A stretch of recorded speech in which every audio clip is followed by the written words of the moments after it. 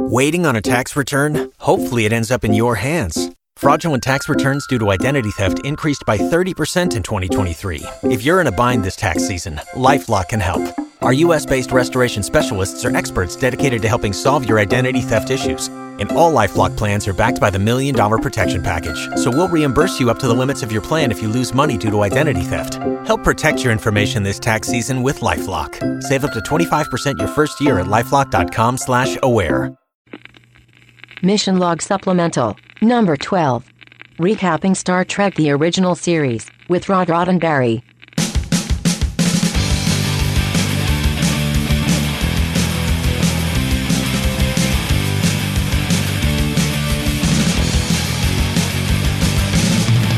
Welcome to a very special supplemental episode of Mission Log, a Roddenberry Star Trek podcast. I'm John Champion. And I'm Ken Ray.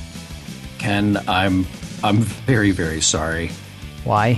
I'm so sorry because, see, I had this idea for our wrap-up that it would be sort of like a 1970s variety show where we just have like, hey, look, here's this guest, and then here's this guest, and then and we're done, and we wrap it all up with a bow, and then we're done, and that's it. And I didn't suspect, although I should have, that you and Rod and I would talk for like an hour about the original series. Oh, had we only talked for an hour. We could have gone for hours and hours more, I think. I think this is an ongoing conversation. We'll probably still be having this conversation in Vegas later this year. Well, I don't think we'll be having... I mean, here's the thing. Mission Log is an ongoing conversation about Star Trek. Right. So, I mean, to think that, especially, when you get on with the guy who put the show together and, the son of the guy who, put Star Trek together. Right. Yeah, really. It's like 15 minutes. It's kind of like Disney. It's like Disneyland. It will never be finished. It just keeps getting added to and changed and built. And yeah. So how did we solve this problem, Ken? Oh, I don't think we did. Well, here's what we're doing. What we're doing. So we let our audience in on what's happening. We're releasing this interview with Rod on its own. Wait, let's stop. I don't want to say interview. Let's say conversation. Because it really, it really was a conversation. It's not like, you sit down with Rod and you say, so, growing up in your house, what was that like? And were you a Star Trek person or a Star Wars person? I mean, that's like an interview. If you were a tree, what kind of tree would you be? This was not that. This is more like, sup. Right. Yeah. Which it was very casual. Most interviews don't start that way. Yeah, that's very true. It was a casual conversation, and we got to share all of our thoughts, or at least many of our thoughts, about this journey of 79 episodes of the original series. It's pretty cool, and yes. I think people are going to enjoy it. Well, I hope they do. Now, there is one thing that we have to point out. Originally, this show was going to be, so we got Mr. Rod Roddenberry on, we got these other people, and they're going to be talking about this other stuff, and then next week we got this other thing. Right. And we've actually monkeyed with our schedule a tiny bit. So give people an idea. You don't have to say, exactly what, but give people an idea of what happens next, and then after that, and then after that. Right. So this episode is the casual conversation with Rod. Yep. And then just a few days later, you're going to get the somewhat cavalcade of stars. It'll be more conversations and interviews about the original series, as well as some feedback from our listeners, which I think is very cool. Then we have the Richard Arnold interview. Then we go into the animated. So we're actually going to hit the animated on time. Yes. You're just getting a bonus show in the way of that. Yes, unless we go long on anything, in which case you might get 3 more bonus shows before we get to the cartoons. It's just, in fact, every day, we're just going to release another TOS wrap up. In fact, I'm going to give everybody, Ken, I'm going to give your home phone number, and if somebody thinks about Star Trek and they want to talk about TOS, they can just call you and just continue the conversation. You should absolutely do that. I think you should really do that. What I'm really looking forward to, actually, is our TOS wrap-up podcast. That'll be great. Yeah, we should do that. Where you take all 12 of the TOS wrap-up shows that we've done and then talk about what we learned there. For starters, maybe not so many wrap-ups. All right. Say hello to the people, Rod. Hello to the people. All right, Rod Roddenberry. Wait, guys. Wait. Say hello to the party people over there. Right. Party people in the house. There you go. Yay. So Rod, who is always that looming presence when we do a show, but now we get to have him on the air with us for a little bit, and we wanted to do this for our our wrap up, the three of us have now been through this journey of talking about 79 episodes of Star Trek. And we get a lot of feedback from people saying, like, hey, well, when you get to the end, what are you going to do? Are you going to do a wrap up? Are you going to talk about the favorite episodes, the least favorite episodes, the big themes, all of that? So we've all been sort of thinking about that. And can I just jump in, actually? Yeah, do it. I'm going to jump in right here. I got to do one thing. You know, I think everyone, if you're listening in your car, if you're on your computer, if you're listening on your iPhone, you know, you got to give a round of applause to John and Ken for giving us these last 79 episodes and doing such a great job. And now, Ken, you're going to have to, because I'm saying it now, you're going to have to put in one of those like applaud things in the background and cheers. So you have to do that now. So ready? Let's do it now. All right. I can't wait to hear what sound effect I actually put in there. Crickets. You guys are amazing. You guys, I know you were still doing the intro, but I couldn't hold back. This turned out far better than anything I really could have imagined. The only thing I will take credit for is putting the two of you together. The magic that came after that is entirely the two of you. And I am, I've got the wonderful title of executive producer of this, but more than that, I'm a fan of the show. Every episode that I listen to from you guys, I'm always saying, oh, I never thought of it that way, or I didn't notice that, or wow, that's great trivia. I've never seen the shows the same way. Okay, now I actually am thinking that we should have him on every week. I know, right? Yeah, right. I'll start off with that every time. Exactly. Yeah. That'll be part of the intro. Wow, my mind was blown by what you thought of with the alternative factor. You guys are awesome. Thank you. Well, that's incredibly kind of you, Rod. Hey, and listen, you guys made Spock's brain good. I mean, I watched it. It wasn't as bad as I thought, and then you guys talked about it, and you pulled out a whole bunch of things that really made me appreciate that much more. It's nowhere near my top 10. But, you know, it wasn't that dismal failure of an episode that it's gone on in my mind for the last 40 years. Wow. That's actually been a really interesting thing. So, like, in preparing for this, we had, you know, this whole, what's your favorite episode, what's your least favorite episode, and all that stuff, right?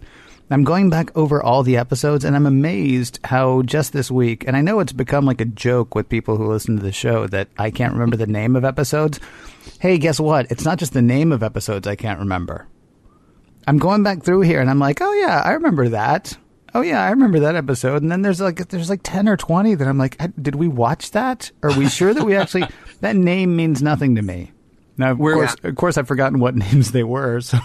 Were there episodes for you guys that you know for an absolute fact you had not seen until we started doing this? Yeah, absolutely. Yes. I mean, for me, absolutely. I swore that I'd seen every episode, or almost every episode. In fact, I've told many people that. But going back and watching them, I remember the key scenes that I'd seen, and I don't know where I'd seen them, but I had not watched that episode all the way through. And I'd say there's a good 10-plus episodes that were like that. That was just completely fresh and new. Yeah. I think the only one that jumps out to me by title is The Empath. That was one that, for some reason, like I was sort of vaguely aware of that show, and maybe I'd seen a still from it every now and then. But watching that one for the show, maybe I just blocked it all out of my mind. But I did not remember watching that episode all the way through at all. Pretty much everything else, I had a good grasp of it. Like I knew that I had seen or read enough about it that I knew what I was in for. But The Empath just totally took me by surprise. It is said that to know that you do not know is the beginning of wisdom.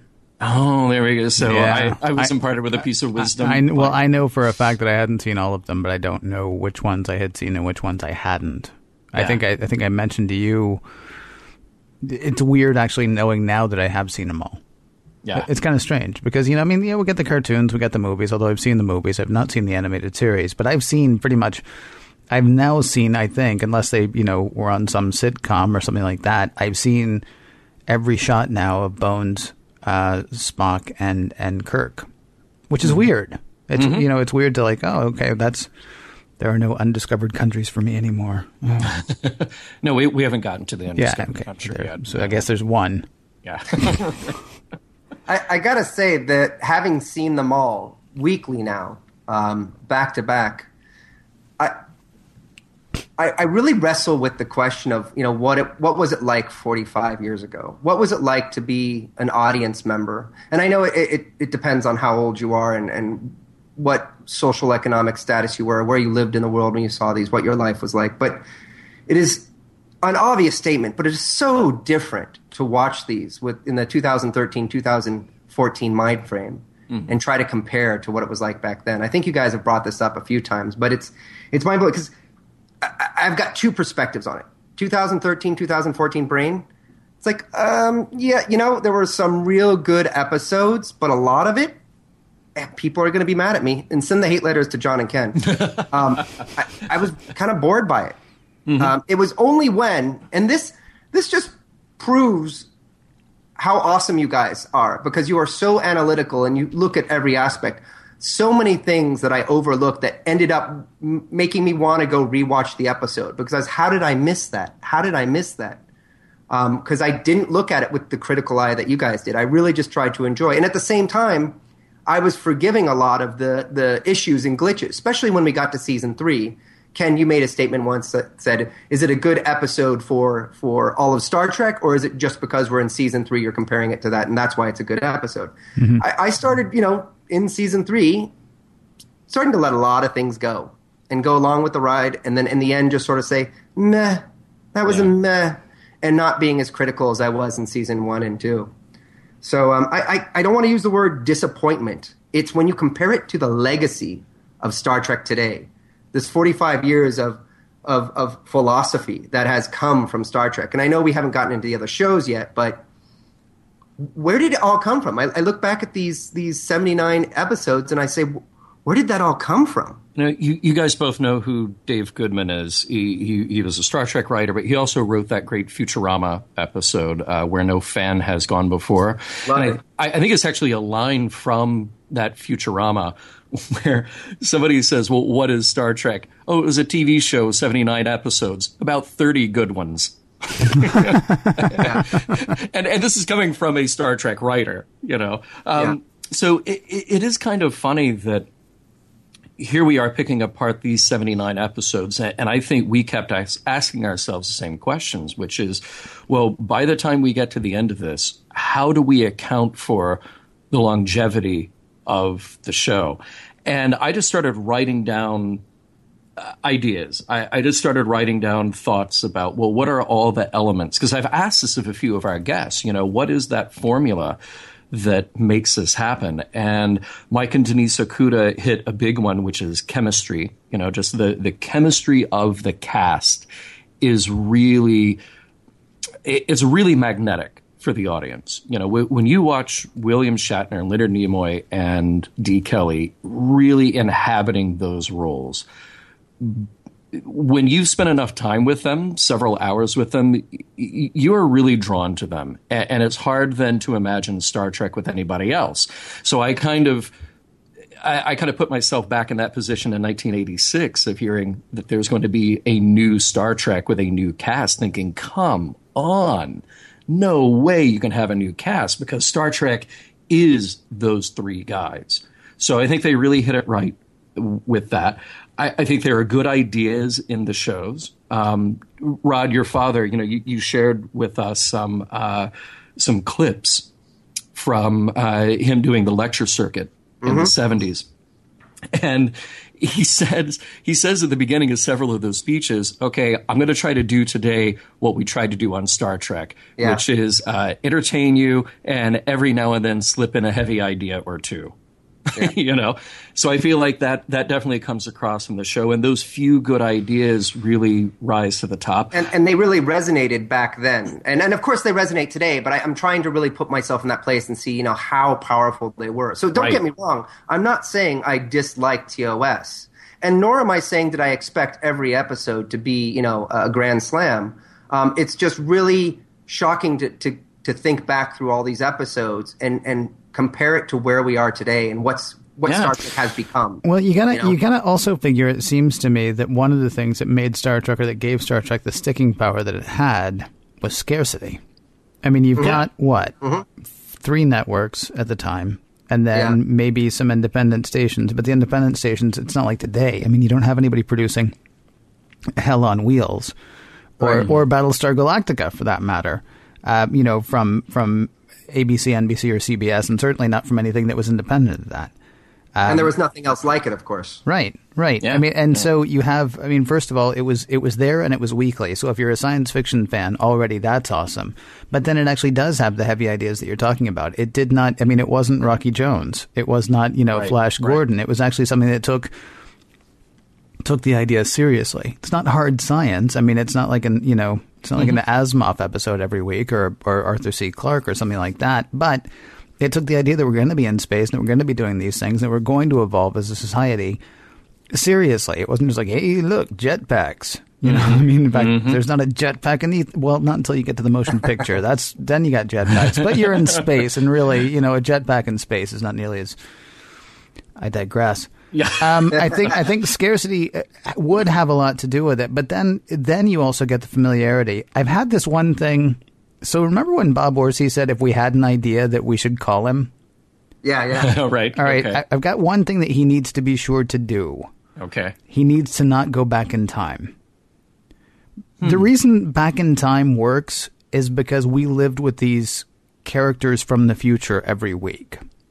And to one day say, what would it be like if you put Kirk, back in 1960s, whatever, and then you get All Tomorrow's Returns to Yesterday or whatever those episodes are called. Yes. Because they all had sort of similar titles, it seems like, but, me and titles, that's just... Star Trek 4 works, and I know we haven't gotten there yet. Star Trek 4 works because now we know these characters, and they're older, and they've been through so much more stuff. Plus, a new group of people gets to see them in their today. 1986, right? 86, 87? Yeah. I get to see Kirk in my day, not in 1968, 1969, and that's, kind of fun and exciting. We don't care about the retread crew. And I don't think we're ever going to get to a place that we do care about them enough that we're going to want to see them go back in time, because we're going to know them at most. We're going to know them for 2 hours at a time. Right. Sure. Yeah. So I don't know. I think it's a combination of scarcity and familiarity. And then also the only other thing that I can think of that is like it, because part of me wants to say you could never do this again. But then I say Firefly. Firefly only had like 15 episodes. I think only 13 of them actually aired. And it inspires a loyalty that's not the same, but that is surprisingly similar when you consider that when Firefly was on, there were 200 channels. You have all sorts of science fiction that's come, and still it actually managed to reach through to people. Not in the same way, but in a way that's kind of similar.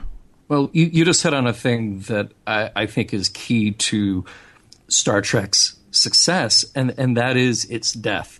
I think that we would not be having this conversation today if Star Trek had not died the way it did in 1969 and had gone into syndication. I really do feel that, because it's two things. One, there is a demand, because there's even if it's a small audience, there is a small core audience that this show really resonated with. And then those people told their friends, hey, there is this great show and it's coming back on in syndication, and that's what I'm going to be doing Thursday afternoon, is watching this show.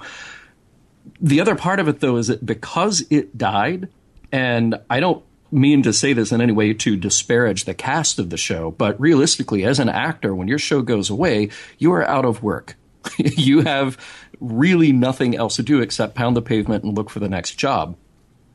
Because this show died, and because it wasn't a huge hit at the time, everything about the show, Rod, from your mom and dad to every actor, to everybody who worked on it, they were accessible. And those first conventions that happened in the early 70s, I think like 1972 was the first big one in New York, something like that. That immediately cemented the fan to production relationship that Star Trek has. And you think about it, there are a lot of other big franchises out there. There's James Bond, there's Star Wars. There are other big TV shows like Twilight Zone or whatever. And they never, ever have had, and I think ever will have, the same kind of fan ownership that Star Trek has. So the fact that this went away and then fans were able to make it on their own, they were able to build this thing on their own, I think that plays a huge, huge role in Star Trek coming back at all. You know, because again, it goes back to that friendly thing of if I say to somebody, oh, I'm going to the Star Trek convention, you know, it's 1973, and I say, I'm going to the Star Trek convention, I'm going to go meet William Shatner. What, are you kidding? Star Trek? Isn't that a show that went away a few years ago? Yeah, but he's going to be there and it'll be fun. You start building this sense of community around it, and that says a lot. No, I'm not sure it had to die to do that, but I'm following you. It's very interesting what you're saying. I think it absolutely had to. Yeah, I kind of think it had to as well. I mean, there's almost like it had to be taken away from people. It almost feels like. I mean, because then you prize it more when it does return. I mean, when it comes back. I mean, there's like, look, I loved Battlestar Galactica. I love Ron Moore's Battlestar Galactica when it was on. I don't miss it. It was great, but I'm not sitting there going, wow, so what are those characters doing now? What is that? Or can I get more of that? I was turned on by Caprica because it was sort of a different telling. But I mean, I'm not sort of, it ran its course, and having run its course, I'm okay with the fact that it's gone. Star Trek was taken away from people who were, still tuning in. Despite the unevenness of season 3, there were still people who were still tuning in. Now, the other part of it is, and when I try to compare it to things like Battlestar Galactica, for example, I mean, one thing that Star Trek really has going for it, there's not a bad guy. There are lots of bad guys, but there's not a bad guy. Do you know what I mean? We might come across the villain of the week, or we might come across the foil of the week, but we like these people, and we like what these people are trying to do, and we like the message that these people are bringing to us of a future that is brighter, of a future especially, and we talked about this all throughout our, 79 episodes, the tumult that was the late 1960s. To turn on your TV, during the Vietnam War, to turn on your TV during race riots, and have a bunch of people say, "Wow, look at us, we're in space," and occasionally going, "Wow, we used to have problems like hating people because they were black when we were white, or because we were whichever." I mean, to basically sit there weekly after the news and say, yeah, all that stuff that happened on the news, don't worry, because this is going to be great. Mm-hmm. That's to really put yourself there like you're doing. I mean, that's phenomenal, because you really are you really getting the perspective, or to the best of your ability, and that's real smart way to do it. And again, that's one of the things I love about the way you guys do the show. Sorry to interrupt you there. No, that's all right. You do that every 5 minutes, and I'm okay with it, honestly.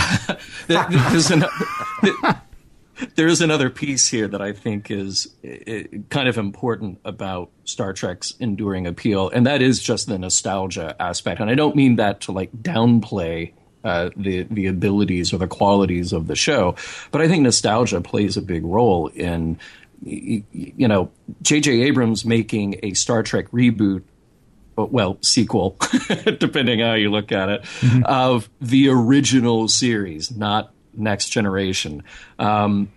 There's something about that show, regardless of its failings, from a production budget, production value. You and I, Ken, will sort of make fun every now and then of, it looks like they really cut the budget on this episode.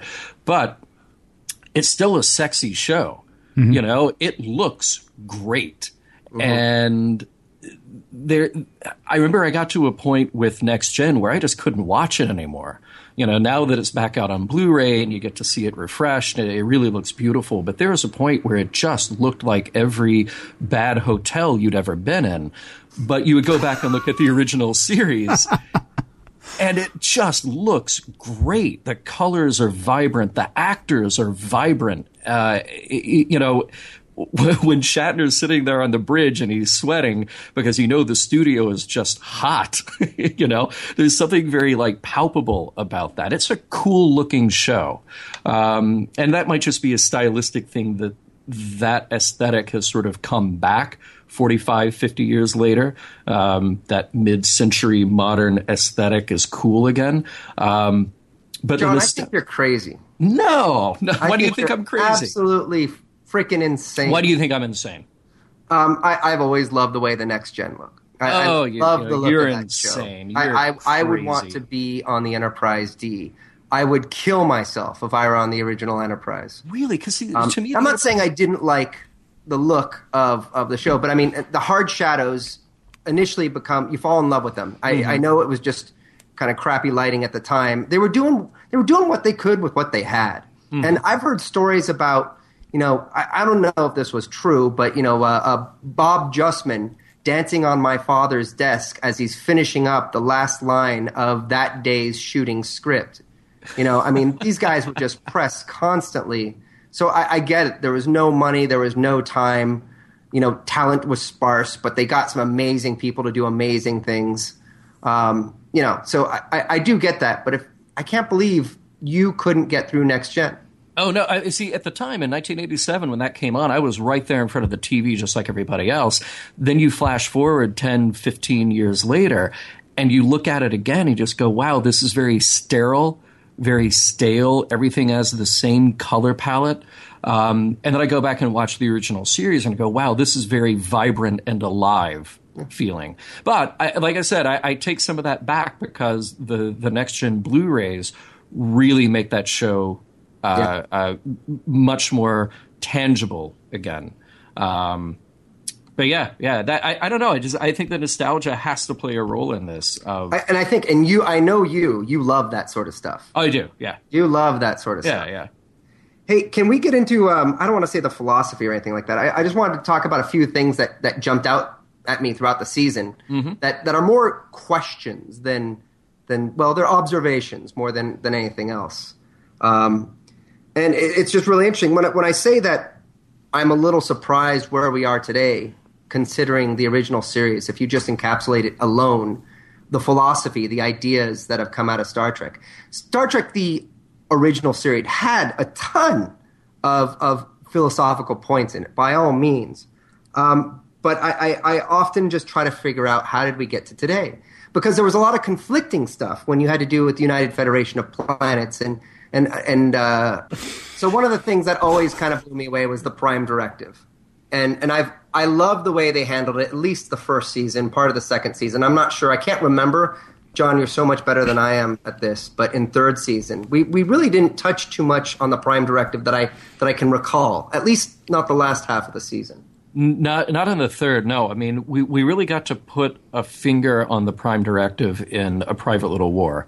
Mm-hmm. And that's when Kirk basically says, like, yeah, I helped come up with that. There's my idea. Yeah. So he was allowed to break it whenever he wanted. Right. Yeah, it's the creator's prerogative. Yeah. But that's the thing that I loved. There was a right time for the Prime Directive, and there was a wrong time. You didn't always want to do it. And I did love that about at least the first two seasons. All right, so here are a few things that I picked up as we were going along. Immortality sucks. It's the journey, not the destination. And a lot of these things were taken from particular episodes when we were recording, and I'm Ken, like you, I cannot remember the names of them. But if anything rings a bell in either of your heads, go ahead and throw out the name of the episode. Another one was always question authority and question absolute authority. That was one that I really loved, and often it had to do with false gods versus no gods. When they were always dealing with the machines or some sort of being that came down and said, it is the way it is because I say it is. Yeah. I always loved those episodes, and I really feel like a majority of them were in the first season. Mm-hmm. To be kept against your will versus free will. That's an obvious one. That goes back to the cage even. Because I've often thought about if I were put in a scenario, if I were locked up but allowed to have any imaginary reality that I wanted and anyone in it with me, it makes me think, hey, wait, the future of the internet. We're going to be plugging ourselves into this thing one day, and we're going to be able to live our lives, Ken, I know you love this, in whatever world we want. And I get the idea that he was still locked up. It was still against his will. So I'm totally on board with it being against your will. But part of me said that's not so bad. That and in the end, they actually sort of made that statement by, what was the female character's name? Vina. Vina. Oh, I got it first. Yeah. I move ahead 5 points in today's game. Go ahead. I'm sorry. they kind of summed up that episode with her saying, like, this will be a better life for her. Well, and they do the same thing to Pike at the end of the menagerie. Right, exactly. And I think it's brilliant because it puts a conditional spin on that idea. His freedom is now the ability to imagine a life outside of the wheelchair. Mm-hmm. Even if what he's experiencing is a false construct, it still gives him mentally a sense of freedom and ability. So I agree with you. We do the same thing to Pike that we did to Vina. See, the only part that bothers me about, well, never mind. No, go ahead. No, you started. It's the use of the word. It's the use of the word false. I mean, I remember false happiness came up quite a bit when we talked about this, and this. I don't understand false. False and false. What is false? What did Hamlet say? And I know it's that whole thing of falling back on Shakespeare, but he could be in a nutshell and count himself the king of infinite space. Do you remember this? Do you know what I'm talking about? Yep. When somebody asks how he fares, and he says he fares well enough for being in a prison. Right. And, to him, Denmark is a prison because, of what's going on in his life. I mean, this whole idea of false happiness or false, I don't quite get that. And this goes to the problem that we had in This Side of Paradise. Yeah. Right. I mean, anyway, I'm sorry. I just immediately rankle at that. Go ahead. I think will has a lot to do with that, whether you're put in there against your will or whether it's choice. Well, yeah, in the menagerie, I'm with you. In the menagerie, I'm absolutely with you. But then there are things like the apple or This Side of Paradise where I tend to stand on the opposite side from everybody else. Right. Well, I know, Ken, you're going to want to get away from the confines of your flesh and mortal body and download yourself to a computer one day. Upload. And that's the same thing as us all going into the internet one day. Yes. Mm-hmm. Yeah. I mean, it'll evolve to a point where we have these alternate realities. I hate to steal things from other shows, but it's the Matrix. And if you can create your own world, that's awesome. But what's going to happen out here? I'm not saying it's wrong to go into that. I think free will, if it's your choice to live in a machine or an alternate reality, by all means, go do it. But it's really going to be interesting to see the impact on, well, dare I say, reality. There's an interesting, I believe his name is Dennis Danvers, and forgive me if I'm wrong about that. It shares a name with a bad Arnold Schwarzenegger movie. And I know that gives us a lot to choose from. Yeah, that's a little tough. Yeah, sorry. I can't remember the name of it. Oh, crud. Danvers is the guy's name. But there's this thing, this alternate reality thing. It's called the bin. And people put themselves in the bin, which is, sort of uploading yourself to this place where everything's perfect and everything's fine. And it actually talks about the people who stay in reality, who stay on Earth, as opposed to the people who sort of upload themselves. With two novels, they're connected kind of, but you don't have to read one to read the other. It was kind of an interesting idea, and I wish I could remember I know the last name is Danvers. I believe the first name is Dennis. Circuit of Heaven might have been one of the books. Yeah, so anyway, kind of an interesting thought. Matrix, sure. There's also just living on the holodeck, like our good friend Mr. Broccoli did. Broccoli? I'm sorry. Barkley. Yeah. It's so close. Yes, that's a joke for many years from now, I suppose. So should we actually get to the some of the individual episodes, some of the categories? John, you came up with categories. I came up with categories. We came up with categories. I did. I mean, if we look at individual episodes, people kept asking us, well, are you going to do your top 5, your bottom 5? I honestly don't want to do that because it's like when somebody asks me, what's your favorite movie? Well, my favorite movie right now might be one thing, but get back to me in 3 days, it'll be something else. It's really hard to say. I feel like my perspective on Star Trek is going to change, whenever you catch me. Looking at overall favorites in no particular order. I want to catch you on the day that the alternative factor is your favorite. Yeah, let's wait for that day.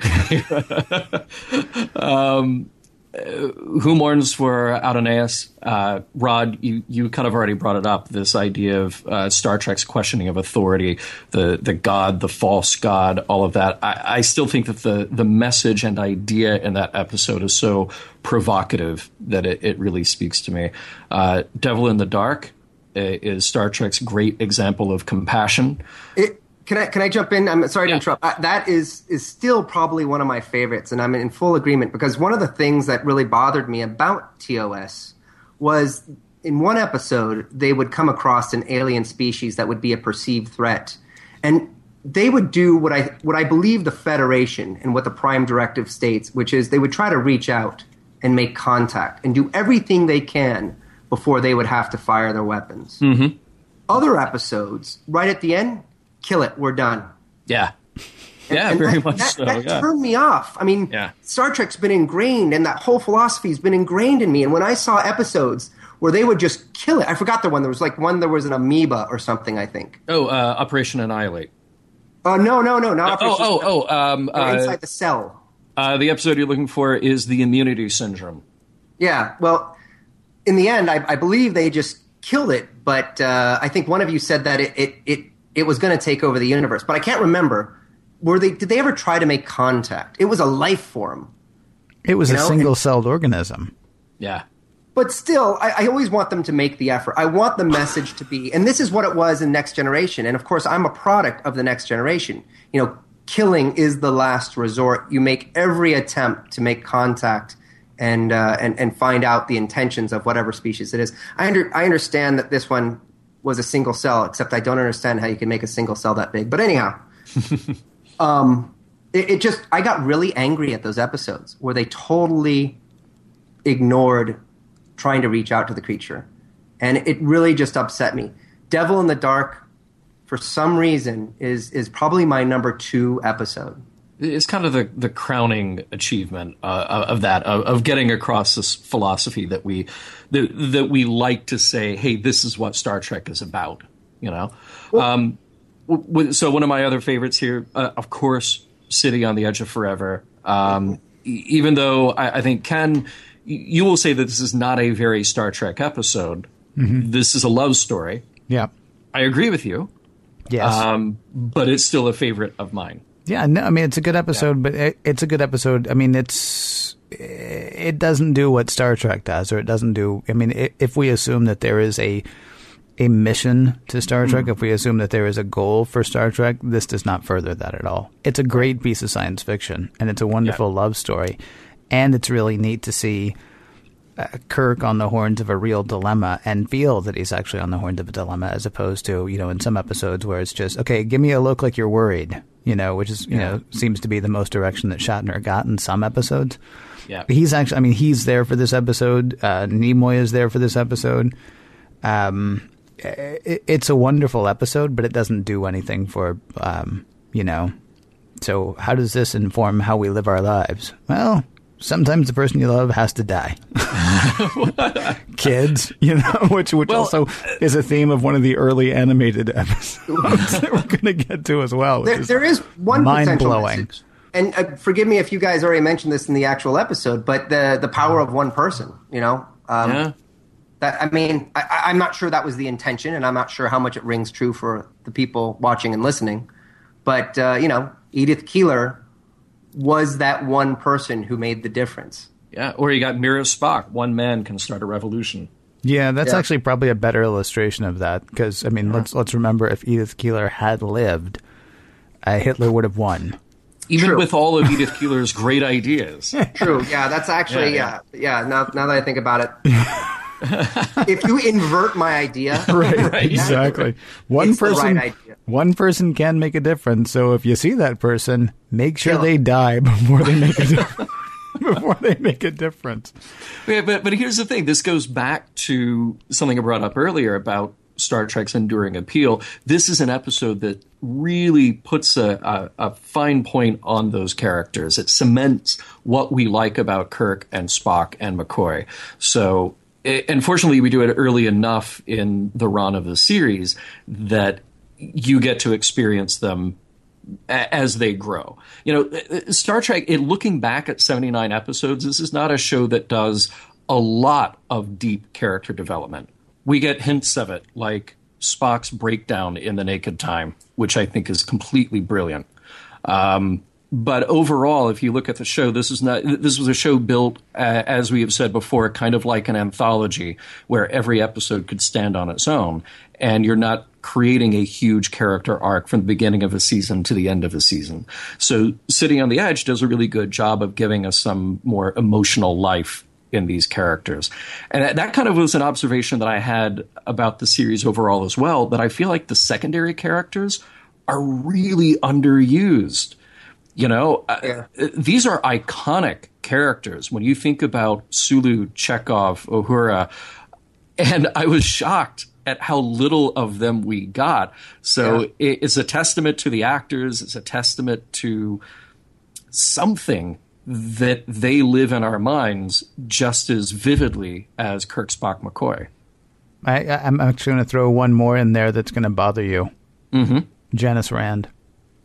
Oh, no, of course. She was like a lot of undelivered potential, I think. And maybe because of what happened with Grace Lee Whitney. It may be because, you know, they didn't want to do the whole, you know, we don't want I know, did not want the tortured relationship angle that seemed to me was growing up in that. It's much better to do, you know, Girl of the Week.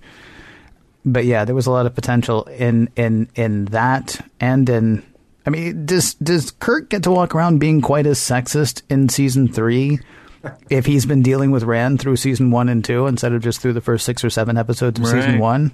Right. I don't know. She was actually the most, early on, she was the most well-realized. She may have actually been the most well-realized regular female character on the show. Uhura was well-treated in some episodes, and she was scenery in other episodes, and it's not even mentioned when she's not there. Right. I mean, occasionally, you know, like there was an episode that, the one where, For the World is Hollow and I Have Touched the Sky, I believe. Yeah. I'm not sure if that's the one, but I think that's it, where Chekhov is not even in the episode, but he gets a name check. You know, right. Like Sulu said something down on the planet, and Kirk said, if I had wanted that kind of thing, I would have brought Chekhov. Okay, wow. And yet he's not even in that episode. Uhura is hit or miss. Rand was actually, it seemed to me, developing into a character all the way through in a way that Nurse Chapel is never actually developed either. Some weeks you get, you know, she's in love with Spock. There's a weird thing going on with them. It's, you know, he seems sort of tortured by it. She is definitely tortured by it. And then the next week, she's just a prop in sickbay. Yeah. By the way, Ken, I think the title you're looking for is That Which Survives. When everybody was really testy, and Kirk tells Sulu, oh, yeah, you know, if I wanted that kind of lip, I would have brought Chekhov. All right. I think that's the one. It may have been, sure. I have no problem believing that at all. Couple of more favorites. Corbomite Maneuver. Yes. Mine. Yeah, I know. That's mine. Know. That's top of my list. Yeah. It's absolutely top of my list. Why? The puppetry. Yes. No, it's for all the reasons that we've referenced the Corbomite Maneuver since the day that it happened. I mean, it was the, you know, being who you say you're going to be, plus the examination of death that I found in it. I don't, you know, it turns out that episode was about a year before the whole 5 stages of grief, and yet it seems to me to be a perfect illustration. And I'm fine with that. My assumption was when they wrote it, and when we reviewed that episode, that they were actually writing based on that. And maybe it's actually just, you know, their ideas that seemed to hit one day, and maybe it hit whoever wrote that script around the same time that it was hitting, you know, somebody who was dealing with grief. I don't know. Excuse me, I said the 5 stages of death. The 5 stages of grief is what I meant. Just an incredibly rich episode, it seems to me. Rod, I think that, Ken, what you just said about Star Trek having this through line of behaving the way that you say that you are. Rod, I think that's another one that goes on the list of the big topics that show up throughout Star Trek. You know, we got to an episode that I did not like, with the Omega Glory, but Ken, you really hammered me on this idea of Kirk at the end of that, even if he's reading the Constitution and he's overacting the Constitution, he is making the words have meaning. And he's telling the people there, if you're going to create this ideal, you have to try to live up to the ideal.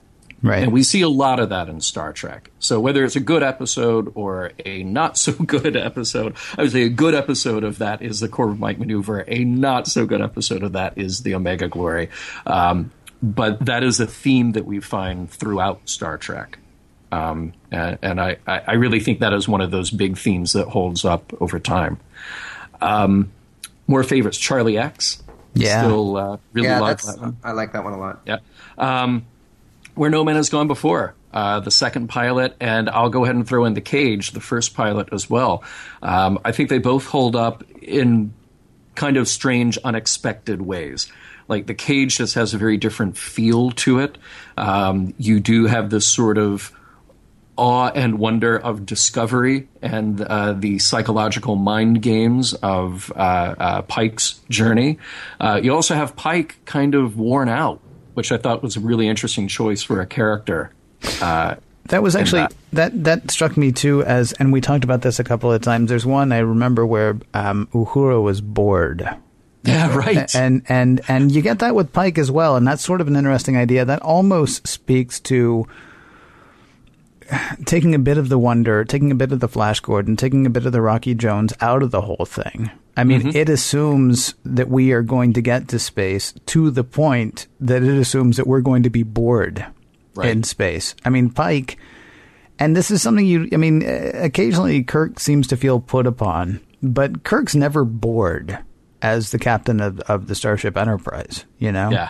Yeah. And when we meet Pike, he's been at it so long and it's taken such a toll, you know, and they had just come through some battle, and we're never really, I don't think, told exactly what happened, but I mean, the Enterprise has been roughed up a bit.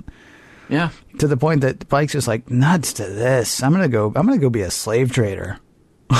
Yeah, right.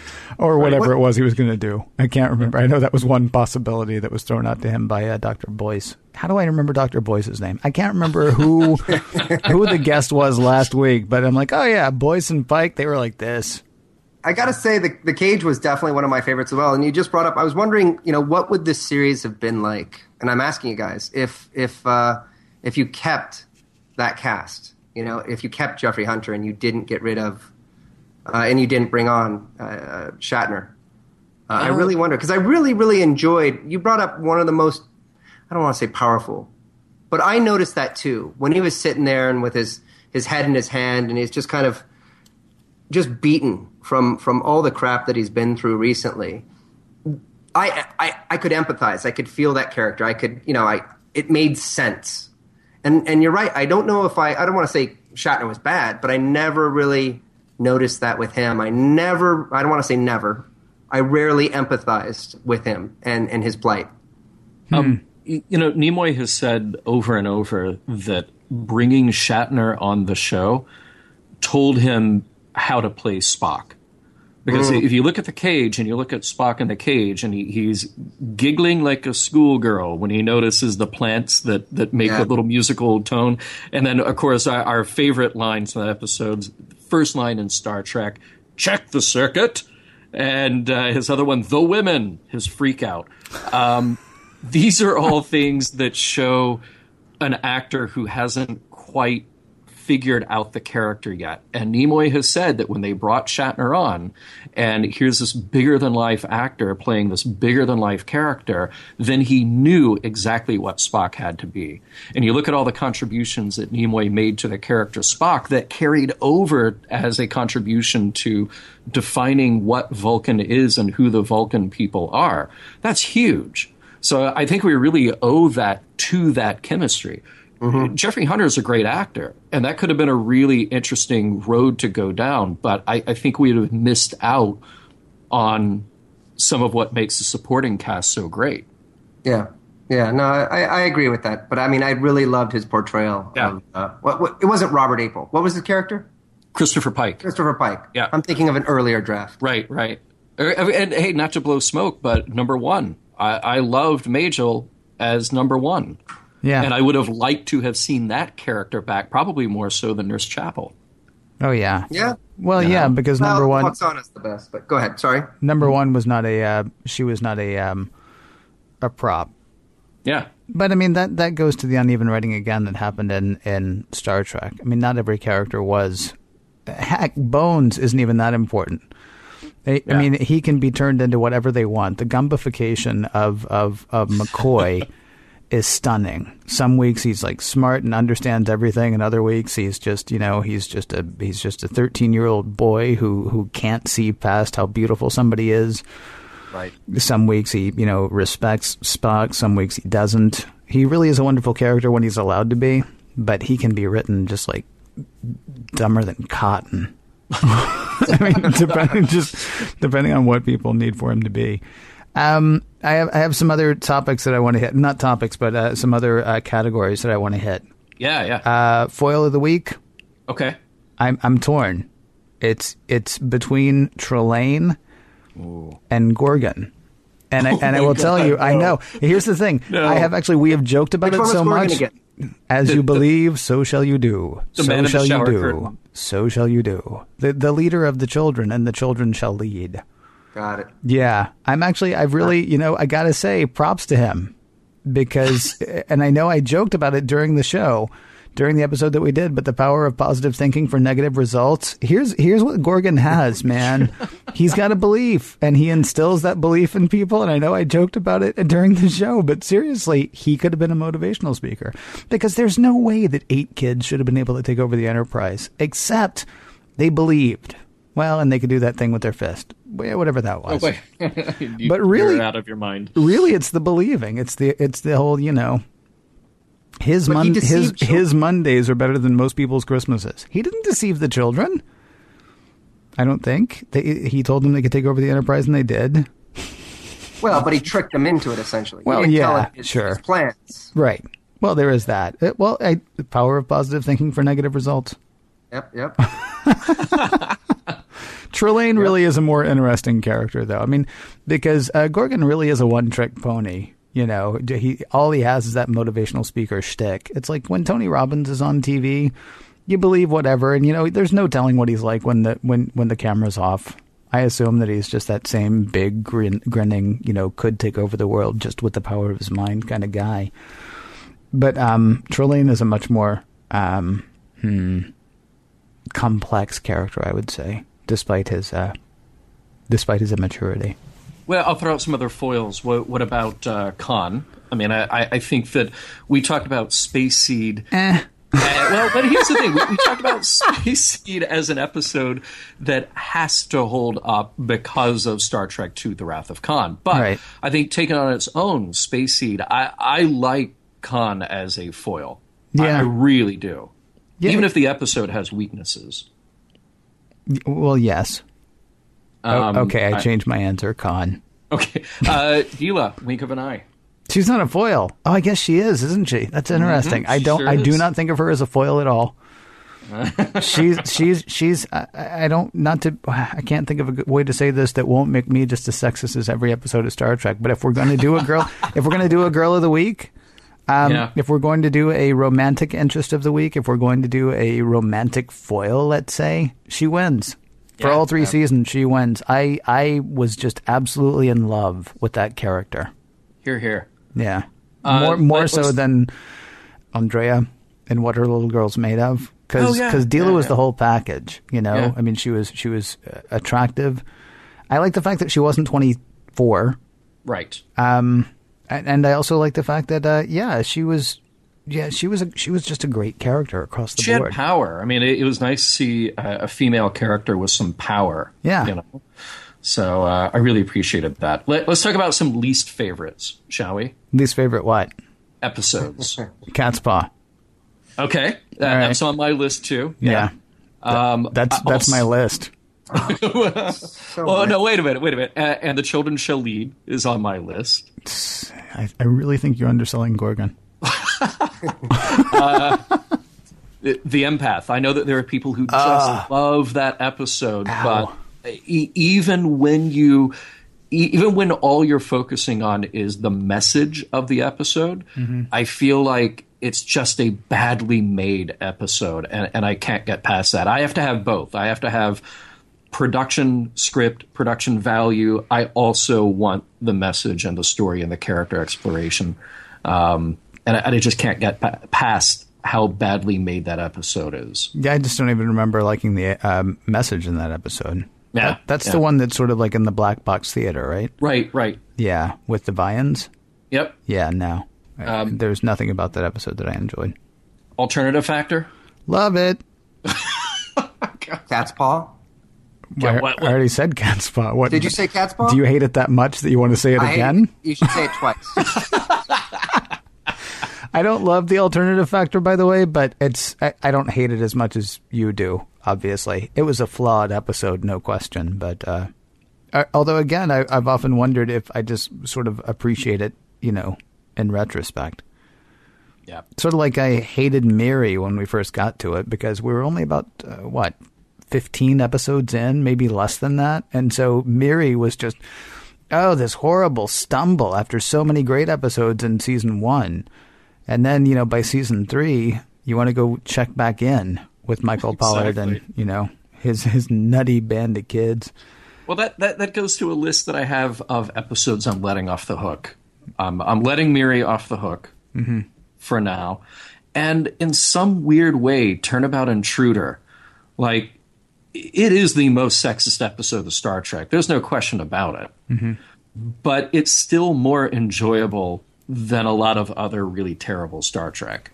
So in a way, I would rather watch that than go back and watch definitely The Empath or The Alternative Factor or And the Children Shall Lead.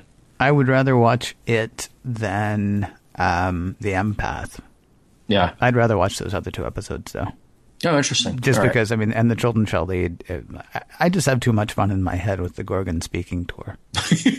I really think we're going to make a motivational poster for you, Ken. Dude, I'm writing the creation. That's going to be, I hope you don't mind. I'm going to try to get my own panel. Just, nice. Power of positive thing for evil. Where does Wolf in the Fold fit for you guys? Because that's one that's I'll be honest, I was really bored by it. I really didn't like that creature jumping from person to person or whatever it was that was going on. I tuned out. It's interesting. Wolf in the Fold for me would have to go on a list that I've made of episodes that I can't believe I forgot about. And I know it sounds like I'm kidding about that, but there were actually Wolf in the Fold. I can sort of believe that I forgot about, except that you just said the name and it took me a minute to remember which one you're talking about. It's the one where Piglet, is Jack the Ripper. Yeah.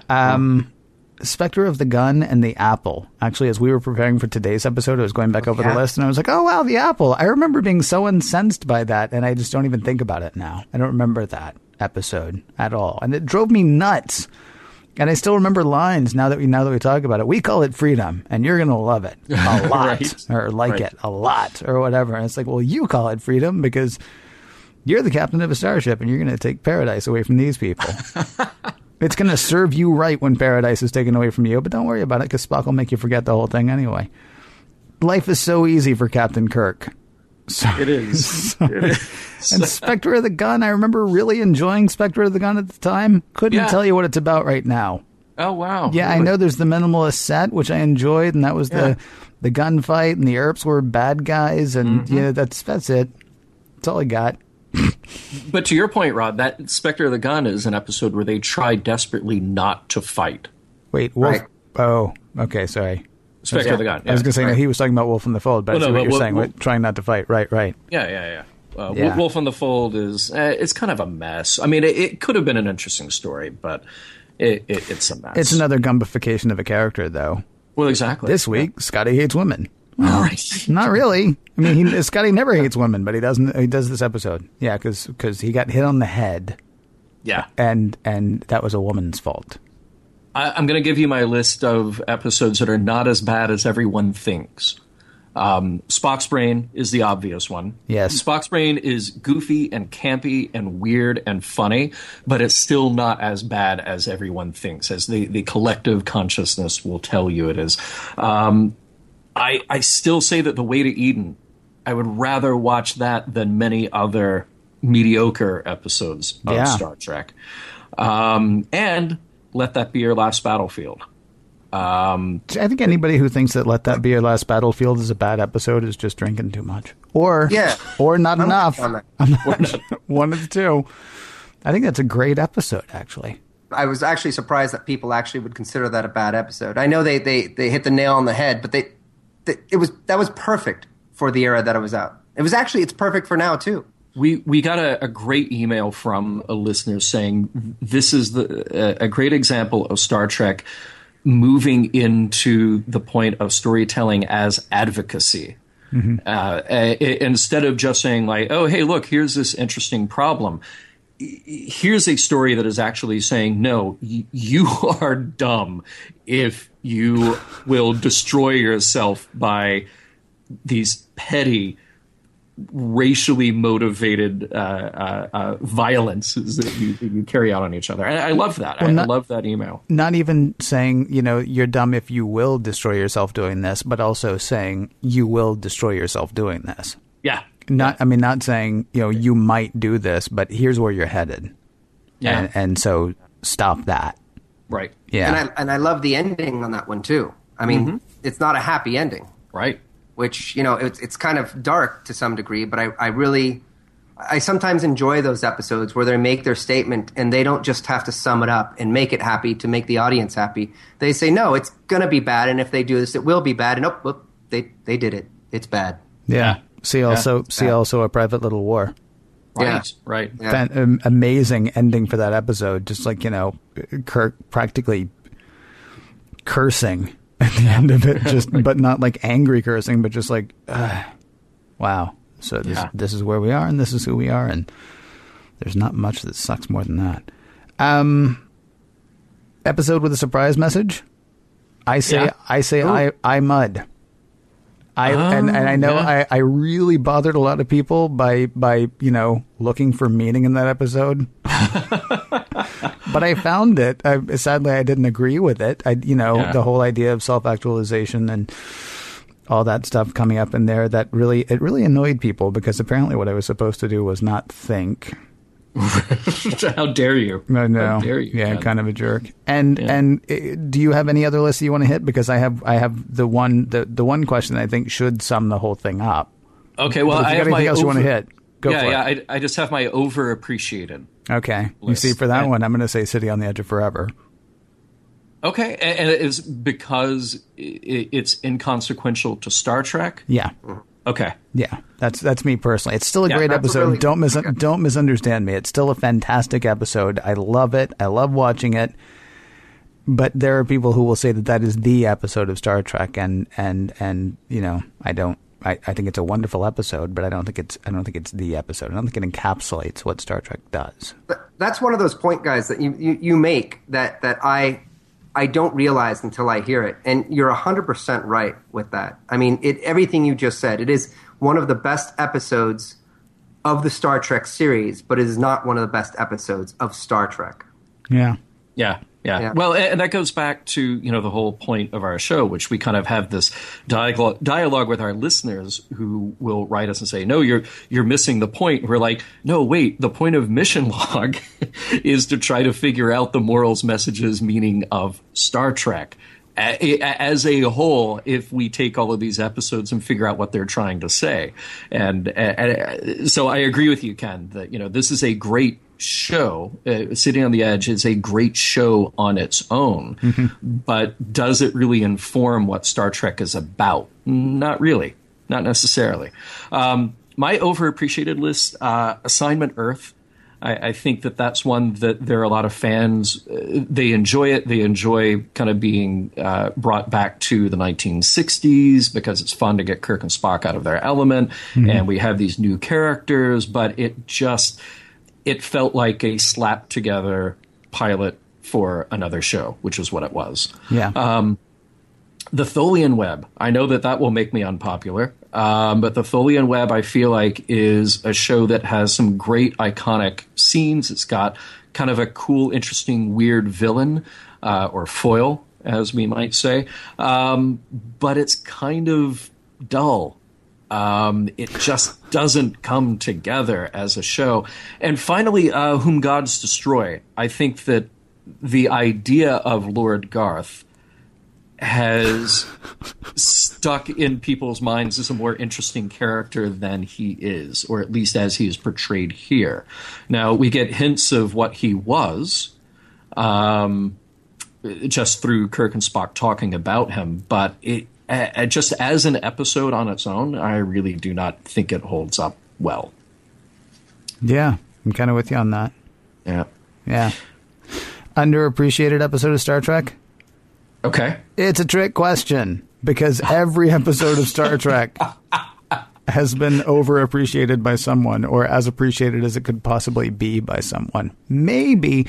No, I'm wrong about that. I was going to say maybe with the exception of And the Children Shall Lead, but we put that on the spit in our episode of it, and we got letters back from people saying, when I was watching this and I was 8, yeah, kids taking over the Enterprise, awesome. I'm there. Right. And so I do not believe that there is an underappreciated episode of Star Trek. I could be wrong. A question for both of you guys. How has your perspective of the original series changed? Is it different now than when we started this? Yes, absolutely. You touched on that at the beginning, Rod. Absolutely. And I know I really came off as sounding disappointed, as if I didn't like it. I did appreciate it, but it was really a struggle, and I think I already said this, to imagine myself back in the shoes of someone in 66 at whatever age, and really appreciate everything that you guys already mentioned. The fact that there wasn't much on TV, what was going on in the world. It's really, really hard to connect with that and then look at it through these eyes of today, 2014, and see the same thing.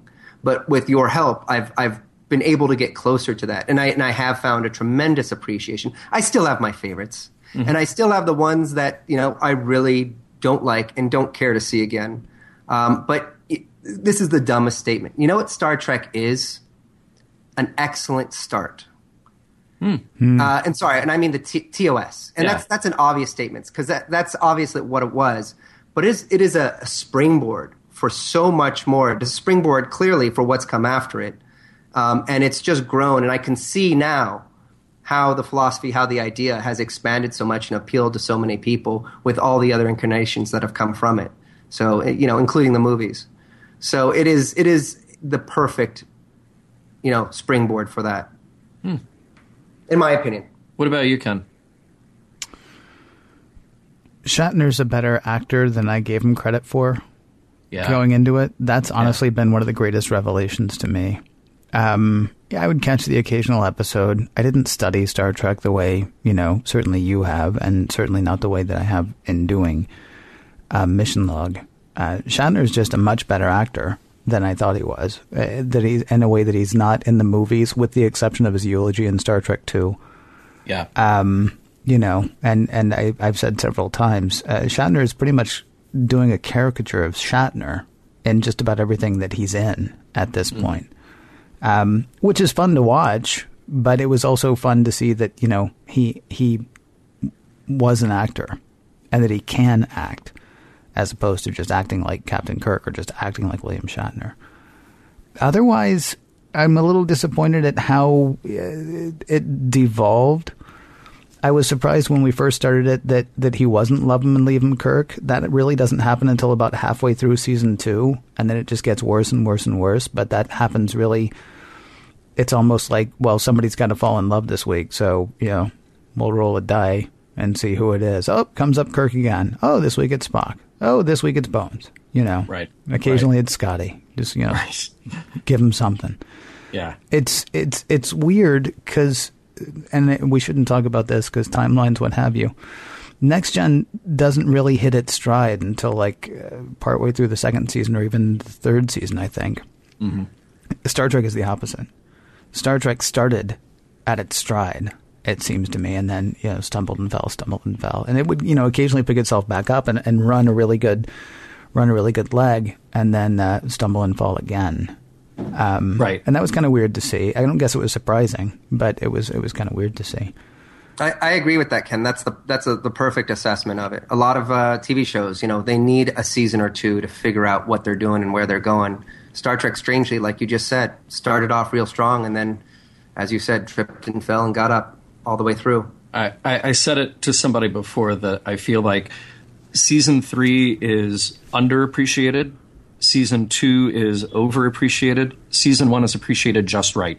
The Goldilocks season. It is the Goldilocks season. But yeah, that's what was weird to me is the things that I thought I knew about Star Trek, the things that I thought I knew about the characters are probably more a mishmash of having already seen the movies and then going back and rewatching it, having already heard people talk about, write about, discuss Star Trek over and over again, then you kind of bring a lot of that with you when you go back and watch the original series. Ken, what you and I tried to do is watch all of this fresh and just see, okay, what are we given on screen? What can we infer only from that? Uh-huh. And that's one of the reasons that we don't want to jump the timeline. We'll reference a thing, but we don't want to say, well, we all know that Kirk becomes this guy and then he fathers a child. And that we don't want to do things that try to inform a character beyond what we're just given in this particular series. And we'll try to stay true to that, I think, because it's important to just take it as it was presented. So that was what was interesting to me.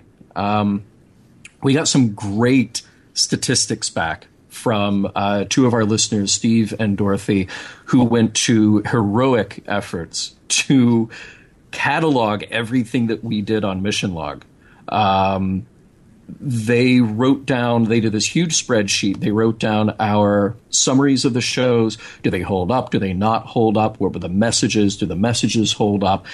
And then what's awesome from that is they did these charts, these pie charts that we're going to put up on the website. They'll be part of the discovered document that goes along with this show. And you see this dramatic slope. Does the production hold up? And the no is kind of, we start out at maybe 10 to 15% of the first season, maybe 10%.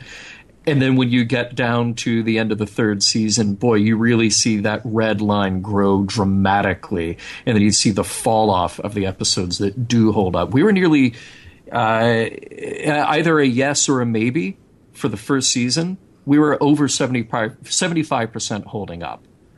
And when you get down to season 3, we're below 50% holding up. So I thought that was very interesting. And then when you look at our averages, I said of a series, the production holding up, less than 50%. Ken, you're a little over 50%. You're like 55.5%. So this is great stuff. Messages standing the test of time. Boy, there's a really dramatic dip down from the first season at over 50%. Then when you get into season 2, boom, it's just a drop. And then a little creep up by the time you get to the end of season 3, because I think that's by the time we're getting to Let That Be Your Last Battlefield. And shows like that really start to kind of buoy it again. So this is all great stuff, and we want to publish it so everybody can take a look. I found it to be very, very interesting. You know what Mission Log is? Mission Log is a great course. It's a great philosophy course. You guys should be called Professor. I think everyone should write into you now as Professor Ken and Professor John. No. Take these episodes and you go through all, I keep saying 79, but isn't it 80 with the cage or is it 79 with the cage? It'll be, it's 80 with the cage. 80, they treated the menagerie as one. Right. Okay. So 79, right. Yeah. So then I think people could really, I think a college, someone out there has got to implement this. First of all, I think a tremendous amount, I'm saying. Each episode, you guys picked up so much that I didn't. And so I'm eternally grateful to you. There's only one problem with your suggestion. I called the title Professor when we started this show, so John's going to have to be Mary Ann.